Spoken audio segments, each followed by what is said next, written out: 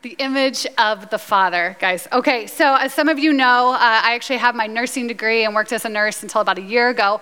In nursing school, I loved biology, specifically really was interested in the genetics. It blew me away that from this cool looking double strand of whatever DNA, a kid could have the same eyes as her mom. Or a son could have the same laugh as his dad. It just blew me away. I love maybe in a church foyer or at a park scene, a son that looks like the father, right? The way that they talk. I used to want to look like my dad, which is a little bit funny, but I was the tomboy before my brother came along, and so I wanted to look like my dad. I wanted to play basketball like him. I haven't even fully outgrown it. I actually still, there's a lot of his influence in all of our Bible studies because I want to be like my dad. I think it's fun when you can see certain traits in a son that come from the father. So in our house, I see it all the time. We have 3 sons. And they all bear a resemblance to Matt, my husband. So our oldest, Micah, he can memorize sports trivia like nobody's business, just like Matt. Just pull random people off of a roster. It's just somewhere in his mind. Matthias, our middle one, actually looks like Matt. If you've seen him, you agree with me. He's got these baby blues and the shape of his eyes look just like Matt. Well, then Maxwell is a bit more of a mystery to us. But where I see Maxwell bearing Matt's resemblance is as soon as a sporting event comes on, Max goes into herky moves. He goes into mascotting, and many of you know that my husband was herky in college, and it's genetic. It's in Max. He can move, whether he has a mask on or not, he moves around like a mascot, and it's pretty impressive. So, guys, my boys look like Matt. But there are differences.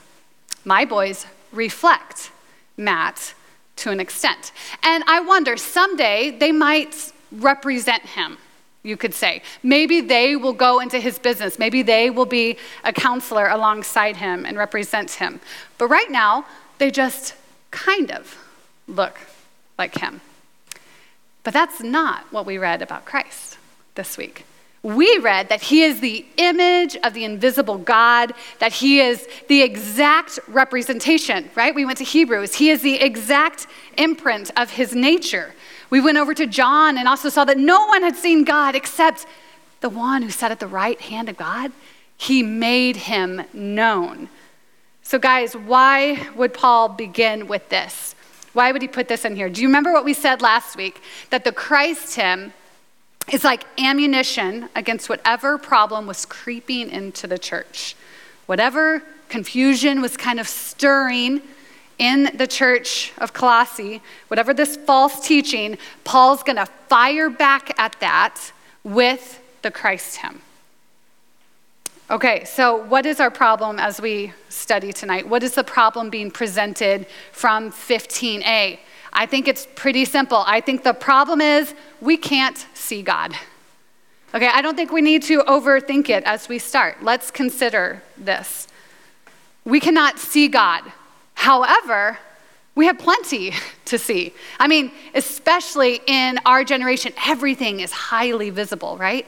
With the internet, think of surveillance or YouTube. Everything is highly visible. We always have something to look at. We're always looking to something. We look to some image. We're always putting our hope in certain images, maybe purpose, maybe comfort. I'm talking small things, also big things that can consume our life. We're always looking to something. And guys, let's simplify this. I don't even mean just in big abstract things. I want you to actually think about this literally. What is the first thing you look at when you wake up in the morning? How many of us, is it our phone? I mean, the moment our eyes are awake, we look at our phone, sometimes to see how many people have liked us since we've fallen asleep, right? What do we put in front of our eyes? We look maybe the first thing in the morning to the news, right? We're looking to the state of our country or to our leadership. We look to this image. We build our life around that image, and so often that's what we put our hope in. We have icons that motivate us and icons that drive us in life. I think this is true for all of us. We all have an idea of what we want to look like, and we definitely all have an idea of what we want our life to look like. We live in a very visible world. And I think that Paul is actually addressing this contrast in this verse. See, we look at things and we look to things all day, but God is invisible. So Paul begins this section by very simply laying out the solution to the problem. The solution to God's invisibility, as you saw in your homework, is that the Son is the image of the invisible God. He's the image of the Father. If you've seen Jesus, you have seen God. I want you asking on repeat, what am I learning about Jesus? And this week you could have started with, he is the revealer of God. So what exactly does Paul mean when he uses the word image? We're going to look at that. What does this teach us about God? What does this teach us about Christ? What does this verse even teach us about sin? Okay, so do you guys remember last week we said Paul is going to take us all over the Bible to teach us about Christ. Here is our very first example. He's pulling a word that has its roots at the very beginning of the Bible, isn't he? When he uses the word image. So listen as I read from Genesis 1. You guys will probably be familiar with this text. Then God said, "Let us make man in our image, after our likeness. Let them have dominion over the fish of the sea and over the birds of the heavens and over the livestock and over all the earth and over every creeping thing that creeps on the earth." So God created man in his own image. In the image of God, he created them. Male and female, he created them. Guys, what are we learning about God from this word? Well, it's like God is saying right away at the beginning, in his godness, what he is saying is, hey, I have a plan to reveal myself. And actually, it is a plan that is built into who I am. A plan that is built into who I am as a Trinity, as a three-in-one God. So what I mean by that is he's not just God the Father, which is an invisible heavenly spirit, but he's saying, I am also God, the Holy Spirit. We've talked about that word before. It's a wonderful, fun word to say. It's the ruach of God. It means it's like the exhalation from his breath. It's that energy of God that we see throughout the whole Bible. So he's not just God the Father. He's not just God the Spirit, which is personal and lives inside of us. He's also God the Son.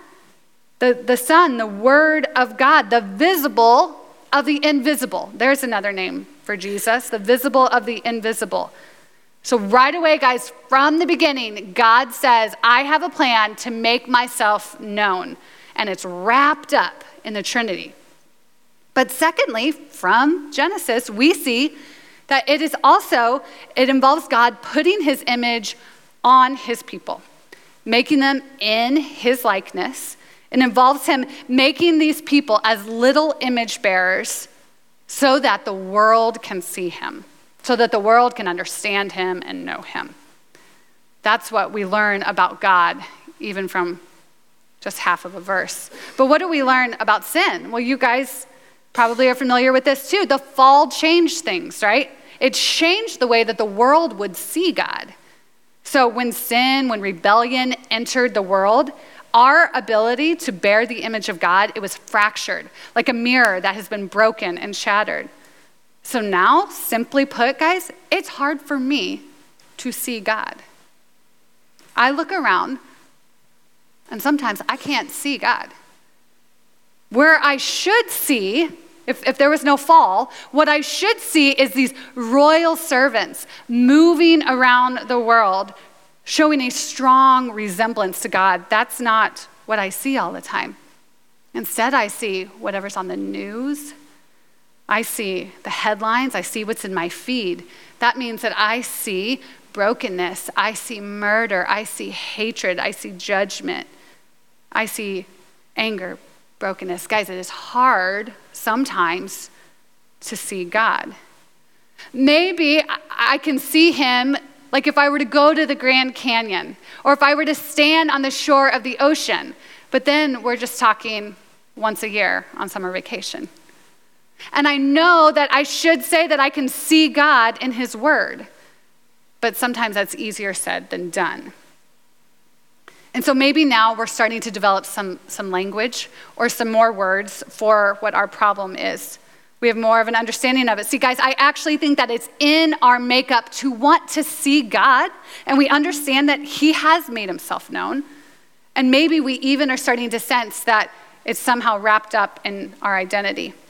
It's in all of us to look for God throughout our day. We scan our horizon and we look for him throughout our day. We want to take those exhilarating moments, like maybe in a worship service, and don't we want to pull that out into our week? We want to take those Grand Canyon moments and pull it into our Iowa winters.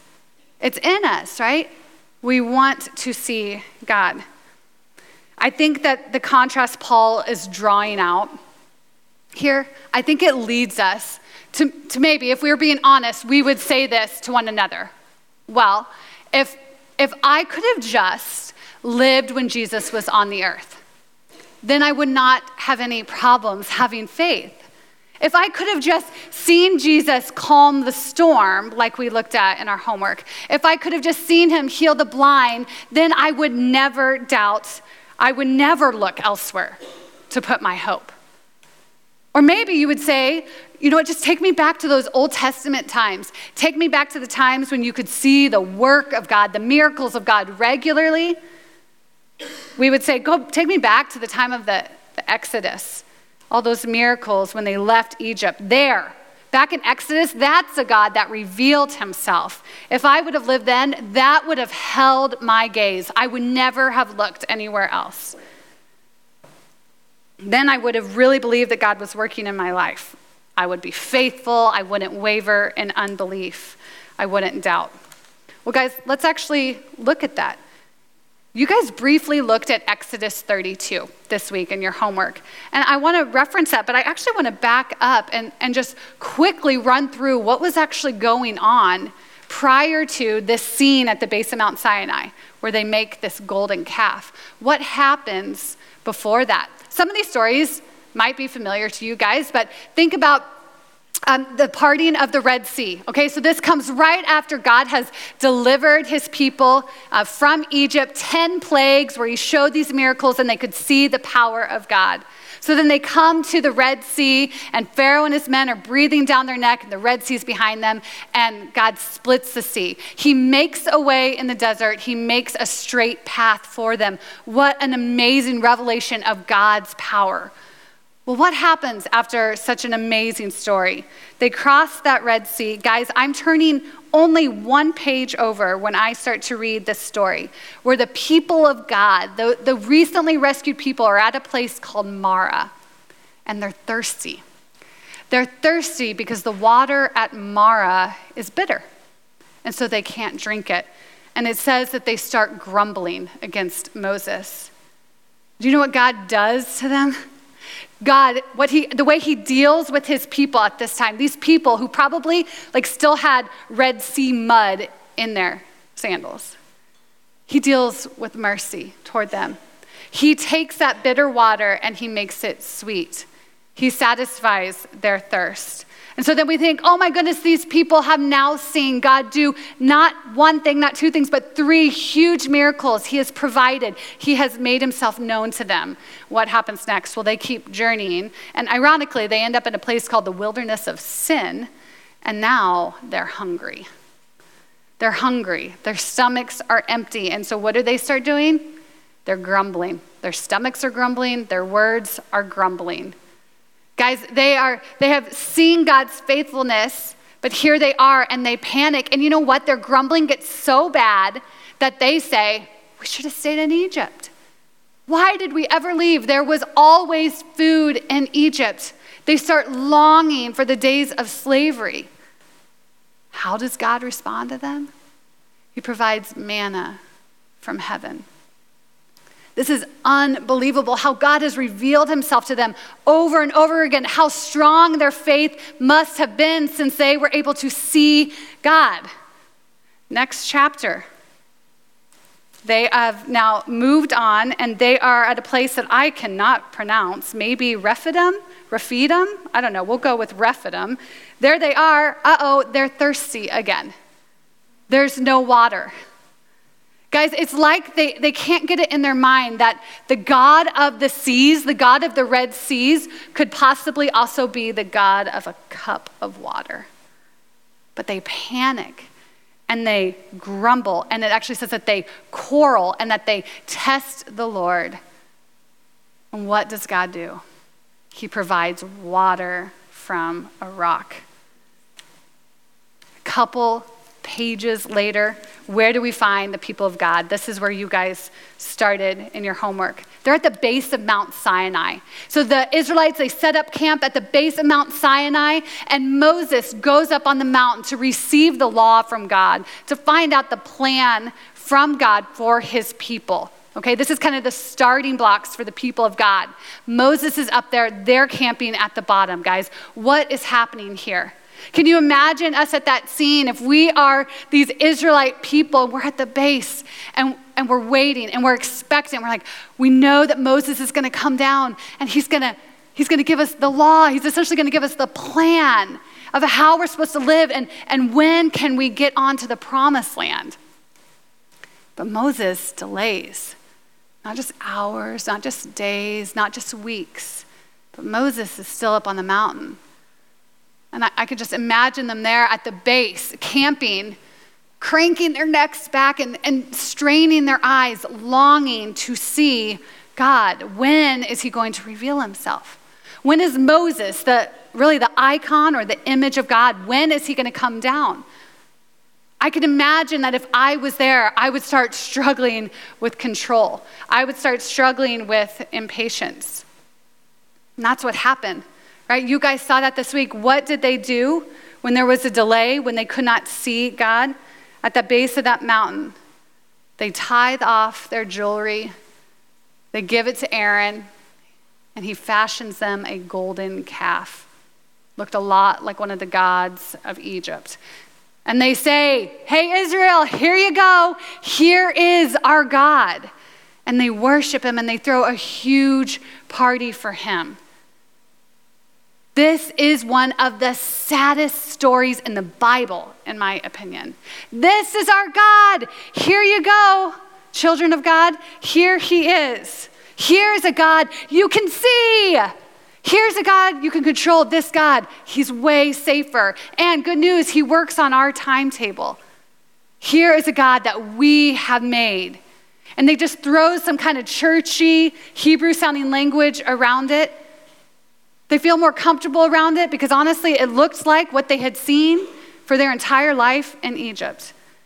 One of the saddest stories in the Bible, but I think tonight it has really rich application for us, guys.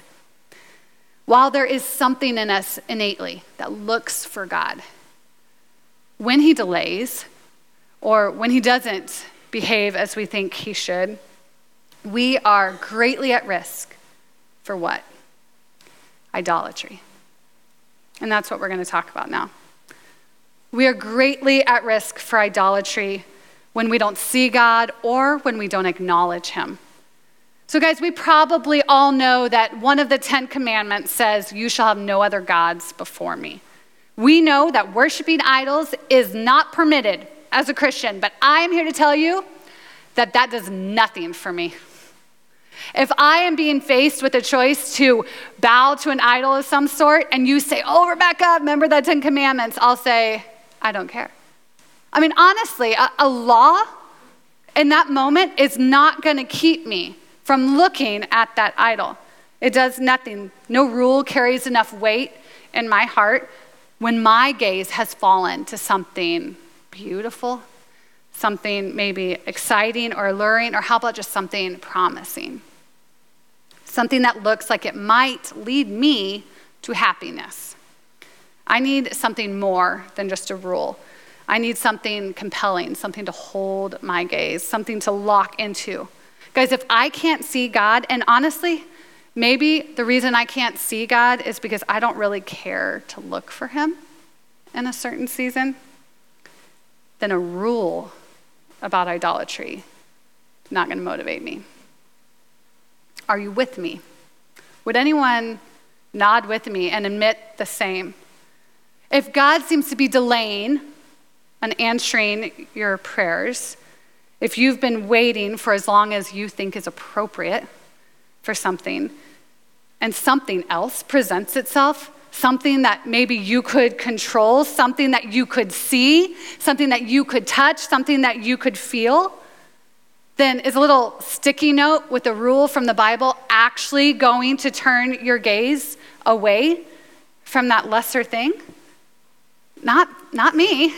I need something more than that. I need something way more compelling to pull my gaze off of that idol. What I need is the truth that we find in Colossians 1:15. I need this truth about Christ as the image of the invisible God to empower me against idolatry.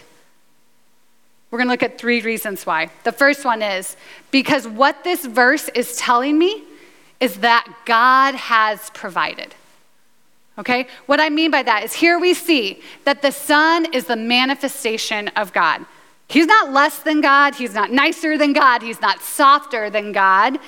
He is not weaker than God. He is the exact manifestation of him. So if you're the Colossians, or if you're you, then why would you ever look elsewhere? I mean, what else could you need for salvation, for justification, for courage or comfort or hope? Why would you look anywhere else if we're seeing that this is how God has provided? It also teaches us that God is saying that he has a total monopoly on revealing himself. Think about that for a second. He has a total monopoly on revealing himself. He is saying, hey, I'm the master planner on how I will be revealed.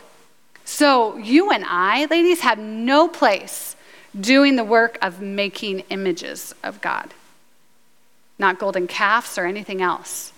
It is God's work to make images of himself, to reveal himself. And his plan, as we already looked at, is that you and I would bear his image. He's already filled the world with little images of himself. It's mankind. And so it is not our job, but it is God's job to do that.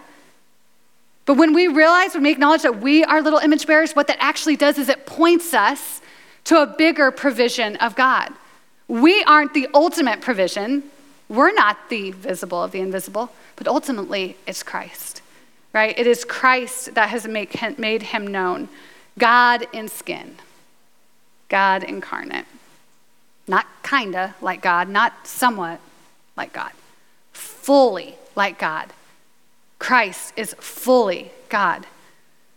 But guys, this truth is not just factual. It's also really practical. And the second thing I want us to see is that Paul is wanting his readers to see that while Jesus is fully God, he is also fully man. Let's unpack this.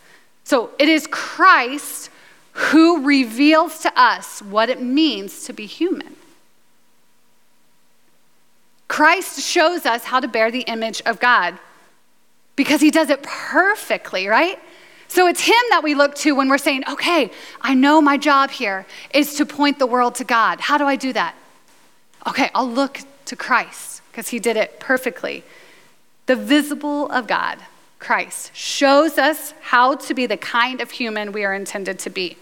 Guys, here's what's going on here. Paul is saying, watch me, he's saying, hey, look to Christ.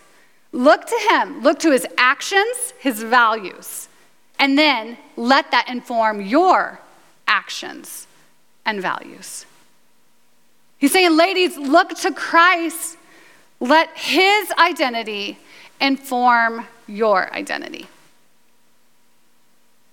Looking to Christ will both keep us from the vain and hollow idols that we're so prone to, but it will also strengthen our identity. Okay? Looking to Christ will strengthen our identity. This is where the theology of Colossians 1 becomes so practical, guys. So in a book that I'm reading about identity, I read this. It said that idolatry corrupts identity. Okay? Idolatry. So looking to something other than God that will destroy our sense of self. Think about this. I actually think this is super, super ironic. Because if I think about when I am struggling with idolatry, when I am giving my time, my affections, my heart to something else, guys, it's often because I'm trying to silence my insecurities, right? So idolatry corrupts identity. But when I'm dealing with idolatry, it's actually because I'm trying to puff up my identity. I'm trying to fix something that feels wrong about me. And I think that's ironic. So let's just take this. When I look to vanity, okay, I know it's a stereotypical woman thing to confess, but I still haven't beat it, so let's talk about it. When I look to vanity, that desire to be beautiful, why do I do that? It's because I'm not in that moment. I'm not really sure of my value. I'm not really sure of my purpose, my aim in life. I'm not really sure if I'm loved. And so here's what I do. Oh, I know what'll fix this. Under eye cream. This is new in my 30s. Those of you giving me blank stares are in your 20s. Okay, this is for real though. Under eye cream. Here I say, okay, yep, here is something that I can see. This area looks different than it looked 5 years ago, okay? And so here is a solution to my identity issues. And so I start to idolize vanity. I think about the eye cream. I talk about it. I'm not gonna make eye contact with the person I talk to about it in here because I won't be able to. I'm gonna look at my notes. I think about it, I talk about it, I fixate on it, and I spend money on it. I pursue it. I pursue beauty, guys. But what happens? If you give a girl under eye cream, she's gonna want dry shampoo. And if you give a girl dry shampoo, she's gonna want some Birkenstocks. And it goes on and on and on. Idolatry corrupts identity. What do you guys think about that? I mean, we saw from the beginning, from Genesis, that our purpose is not to make images, but to be images. So ladies, do you feel like you are lacking purpose in your life? When was the last time that you lacked motivation or some sense of aim or passion in your life? Could I ask you to consider, could it be that there is some idolatry in your life? Maybe there is somewhere where you are creating your own image or version of God. And could that be corroding the identity that God has put in you from the beginning? So we have seen from this verse that it is God providing because Christ is fully God. But we also see that Jesus is showing us how to be fully human. And the third direction I see from this verse is that it invites our gaze upward. God is providing like a visual for us. He is providing a place for us to set our gaze. Paul's saying, here guys, look at this. Here is something that we have seen, that we have looked at, that our hands have touched, as it says in 1 John. Jesus' life, it shows us how to do life. It shows us how to be fully human. Guys, what we're talking about in this last point is way more than just trying to find happiness. It's way more than even being our best self. Because here's what happens, guys. When we set him before our eyes, we will be shown what our identity is. We said it last week. Our identity is found not from culture, not from what we make it up to be. It is found against the backdrop of who Christ is. That is when we learn who we are, guys. So could I invite you tonight to lift your gaze? Ladies, do not aim so low as wealth or health or even happiness. Lift your eyes. Do not aim so low. Lift them. Why, ladies, why should we resist this urge to look anywhere but Christ? Because everywhere else, everything else, it pales. It pales in comparison to the beauty of Christ. It's boring, guys. To chase your dreams is even boring compared to looking at Christ. To just be comfortable or to just be safe, it's too little. There is more. Lift your eyes. Set your gaze on Christ and then walk with him. And what you will find as you are in Christ, as he partners with you, as he has a grip on you, he grows you in his likeness. And we took time to look at that this week. He will grow us in his likeness. Like a kid that looks more like their parents as they mature, we will start to look more and more like Christ.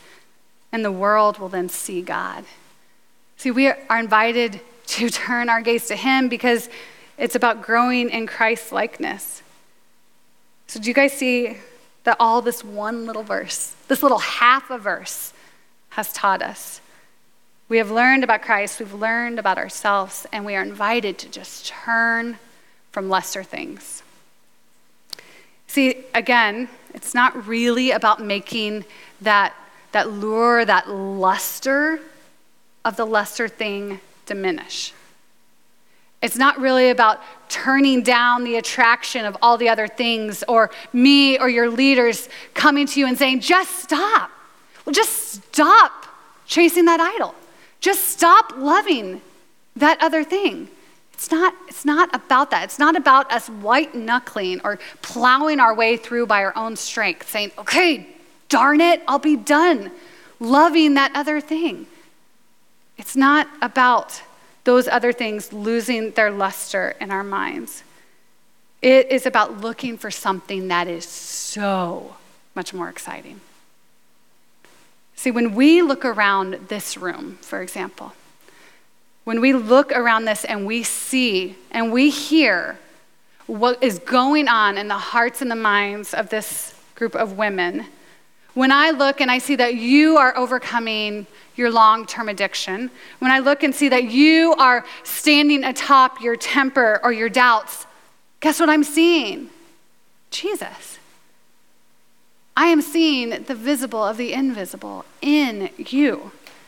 That little idol of success or of a toned body or of a family, that does not hold anything to when I see Jesus in you. And this is what we read in 2 Corinthians this week. And we all, with unveiled face, behold the glory of the Lord. When we lift our eyes and we look at Jesus, the glory of the Lord, we are being transformed into that same image from one degree of glory to another. Guys, we don't need to live in the time of the Exodus to see God working. We don't even have to have lived at the time of Christ. Because when I look out at you, I see chaotic waters that have been calmed because of Christ. And I see ways that he has made new roads for you in your desert. I see straight paths now in front of your feet. Guys, it excites me. It compels me. But what about when you see God provide refreshment for me in a dry season of my life? Or when I see what was once bitter in your life turn sweet, just like it did at what's it called? Mara? Yeah, there we go. That holds my gaze. Those kind of images, those snapshots, that's exciting.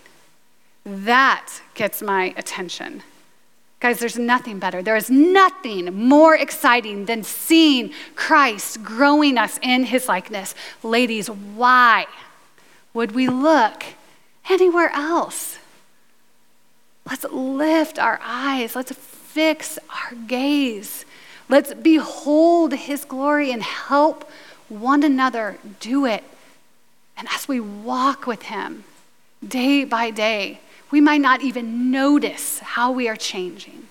We might not even notice that we're standing taller, that we're wasting less time bowing to this idol or bowing to that idol or getting tripped up by that sin or tripped up by that sin. We will become women who stand tall. Why? Because our gaze is lifted.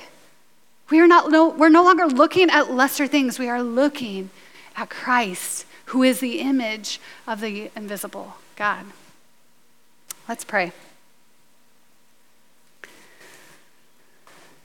Father God, you have provided. You have provided for our needs. So much more than helping us pay the bills or have friends or have good relationship, meeting goals. Lord, you've provided for a big need, and that you have allowed us to see you through Jesus. So God, would you allow us to no longer look to lesser things, no longer bow before lesser things. God, I pray that you would take this time to show us, if we do not yet know, what it is that we're looking to instead of to you. Lord, are we like at the base of Mount Sinai, growing impatient because you have delayed according to our definition? You haven't heard us maybe. Maybe you're not even real anymore. God, would you come to those women who are experiencing that? By your kindness, would you lead them away from those idols, help them to repent and find so much comfort, so much joy in a God who always takes us back and always forgives us. And God, would you then teach us to look to you? And would there be a sense of just excitement that we have found what is better? It's in your name we pray. Amen.